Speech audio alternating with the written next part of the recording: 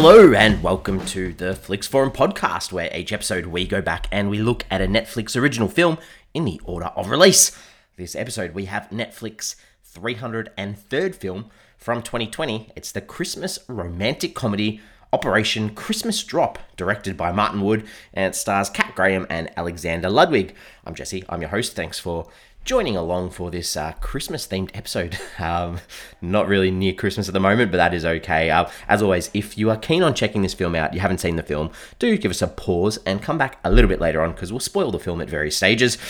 We kick the show off with the Fast Flicks, where we do a quick little summary of what the film is all about. So this one's about a politician who's sent to the Pacific to shut down a military base, but will the island win her over? We'll have to wait and find out, I guess. Let's talk about how this one ended up on Netflix. So we go back to May of 2019, where it was reported that Kat Graham and Alexander Ludwig would star in the film for Netflix, from a screenplay by Greg Rosson and Brian Sawyer. Production of the film took place on the US territory of Guam, and it's one of the first movies ever to be filmed in Guam to receive a wide distribution.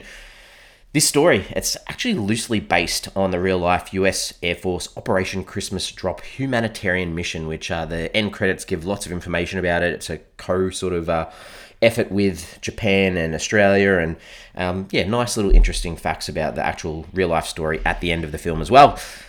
Andrew's one of our main characters. So the house that they use for him in the film, it's actually the real sorting house that they actually use in this real operation on the Andersen Air Force Base in Guam. And this is where the volunteers sort and store the donations each year. This film, when it was released, was number 1 on Netflix after the first week, and it dropped to number 3 in the second week. However, there has been some backlash around this film among many of the locals in Guam about the film, with some people even describing the film as propaganda. One local woman called Ashley Gonzalez said that she was disappointed to see how Guam was represented when she sat down to watch the film with friends. She went on to say, the first thing that really triggered was the way they say our language. Like, if you're going to speak in our language, at least say it in the right pronunciation, she said. Another local resident called Shannon Sengabao McManus described the film as propaganda and explained that she wished the movie had told a bigger picture story about the relationship between Guam and the US military bases. She went on to say, I wish they would have told the fuller story of how there is deep trauma that our people are dealing with the whole presence of the US military in Micronesia and nuclear testing and cancer, she said. They make mockery of us happy natives with symbiotic relationships with the military, but it's not that at all, she said. So, I guess that's a little bit sad that the locals, once the production team had packed up and left, were a little bit upset with how the final product turned out. This film, it was released on the 5th of November 2020, so obviously just in time for Christmas. As I said, it was filmed in Guam on that Andersen Air Force Base run by the US. It was nominated at the CAFT-CAD Awards for Best Costume Design in an International Feature, so not too bad there. What are the translations around the world? In French, it's called A Christmas That Fell from the Sky. Okay, understand that. In German, it's called All Good Things Come From Above. Don't mind that one at all. Then we're going to start turning into some ones that I'm probably not sold on. Japanese, it's called Operation Christmas Drop, A Miracle That Falls on a Southern Island. A bit too much in that title for me. In Polish, it's Gifts from Heaven. I don't think there was any actual mention of heaven in this film at all. And finally, this is the worst one. In Turkish, it's called Christmas Gift Bombing. Oh man, I think the translation of that word is not great. So sorry, Turkey, fix your title. What are the critics and audiences saying about this film? So on Rotten Tomatoes, sits at 47%. That's on 17 reviews. That is rotten. The audience has it at 41%. That's on more than 100 ratings, so also rotten. IMDb sits at a 5.8 out of 10 on 13,000 ratings, so not too good either. Letterboxd even lower, 2.2 out of 5 on a bit over 11,000 ratings, but it's been logged by 18,000 people. And on Metacritic, on our traffic light system of green, yellow, and red, the critics sits at 47 out of 100 on 4 critic reviews, so that is yellow, so pretty much exactly the same as Rotten Tomatoes. And the audience sits at a 4.3 out of 10 on 7 reviews, that is also yellow, so not positive at all. What are my early thoughts? Sorry to say, this was ordinary. There's literally one moment at the end of the film that made me think maybe I was emotionally invested in this film, but looking back, this film's utter garbage, sorry. Apologies to everyone involved in this film, but let's look at the characters. So, our real characters, I guess, that we need to talk about. We've got Erica. She's this tightly wound up Washington aide who's burying family issues beneath these career goals, I guess. She's like a ladder climber who uses her co-worker, her name was Sally, I think, to keep her in the loop in trying to push her way to the top of work and make sure she's like one step ahead of her boss, the congresswoman. Her mum passed away, so she's avoiding her dad because he's got a new partner. Isn't really covered. That's just sort of like a side note there. It's all about her career, really. And falling in love, I guess, with this Captain Andrew dude who's this wholesome Air Force guy who is always putting humanitarian projects before his personal relationships. Apparently he's obsessed with Christmas. And the reason that he was brought into this story and the reason why Erica has to come out is because there was this post that went up with a photo of him dressed up as eye candy Santa almost. And he's, and this is ridiculous. His call sign in the military is Claus, like not Santa Claus, but Claus, Claws, meaning can't leave anyone without Santa. Come on, and on screen he just looks like a meathead. So not a big fan. The only other character that sort of plays a part, I guess, is this Congresswoman Bradford lady. She's appointed the head of base realignment and closure, and she's out to make some tough cuts, and that's why Erica's there to sort of report back to her on what's actually going on in the Pacific. The director, Martin Wood, 53 directing credits, a lot of Christmas movies. Actually, it's a lot of good TV that he's done, I guess. We've got 18 episodes of that Virgin River TV series and 47 episodes of Stargate SG and 29 of Stargate Atlantis as well. So a bit of sci-fi sort of stuff there too, which is interesting. Let's talk about some scenes. What are the ones that stood out? What are the ones I didn't like? There's only one scene that I liked in this film. It's right at the end of the film where Erica flies Andrew's family in for him for Christmas using the dodgy methods that he's already spoken about how not to use taxpayer funds to get what you need. I thought that was nice, but the rest of it was all super ordinary. We'll start out like Andrew takes Erica to her accommodation when she lands at Guam and talks about geckos being good luck. And then there's this CGI 3D model of a gecko on the wall. This is like some of the worst CGI I've ever seen. It was horrendous.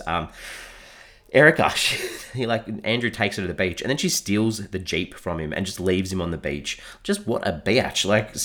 It just didn't make you want to like her at all. Erica's told at one stage by her bosses back in America not to drink their Kool-Aid because, that's just what people who live on beautiful Pacific Island locations do. The whole village setup where Erica, it's set up for her to visit and learn how to give and the idea of giving back to people. It just looked like it's not a theme park, but it's like an adventure sort of land in Hawaii, like talks about their culture and stuff. It looked like the set of that, to be honest. And then at the village, there's this song where Andrew gets a ukulele and the town and Erica just joins in singing a carol. So lame.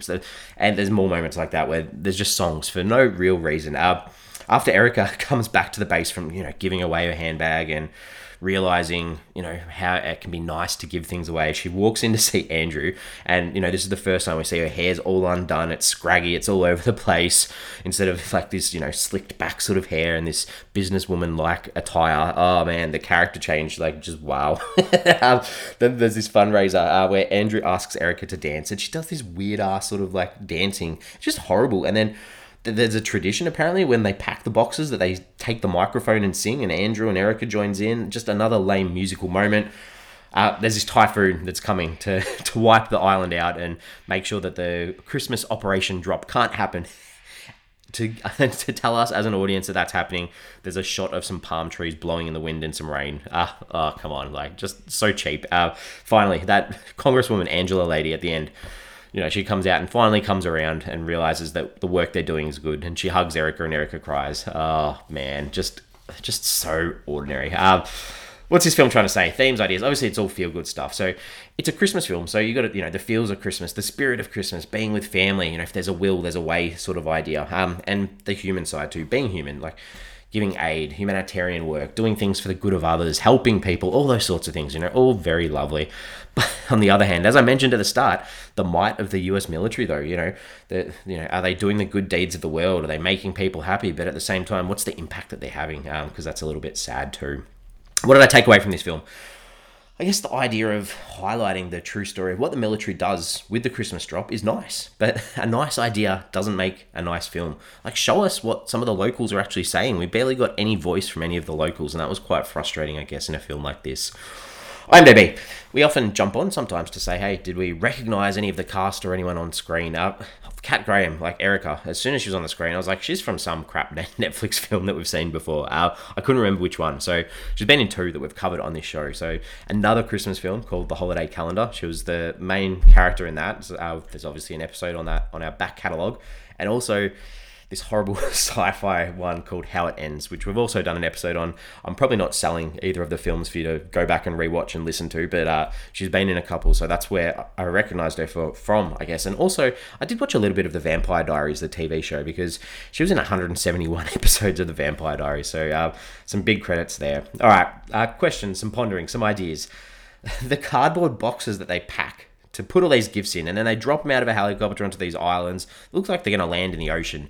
I know, and I understand that the military's perfected how to do this sustainably and use parachutes so that can be reused and things like that. But these prop boxes that they were using in the film, they would have just dissolved in the water. That felt really ordinary for me. And the final thing, I like this. There's this quote from, I think it's called UK Film Review, where they talk about the performances in this film. And they say, Ludwig and Graham simply have less chemistry than Trump and Melania.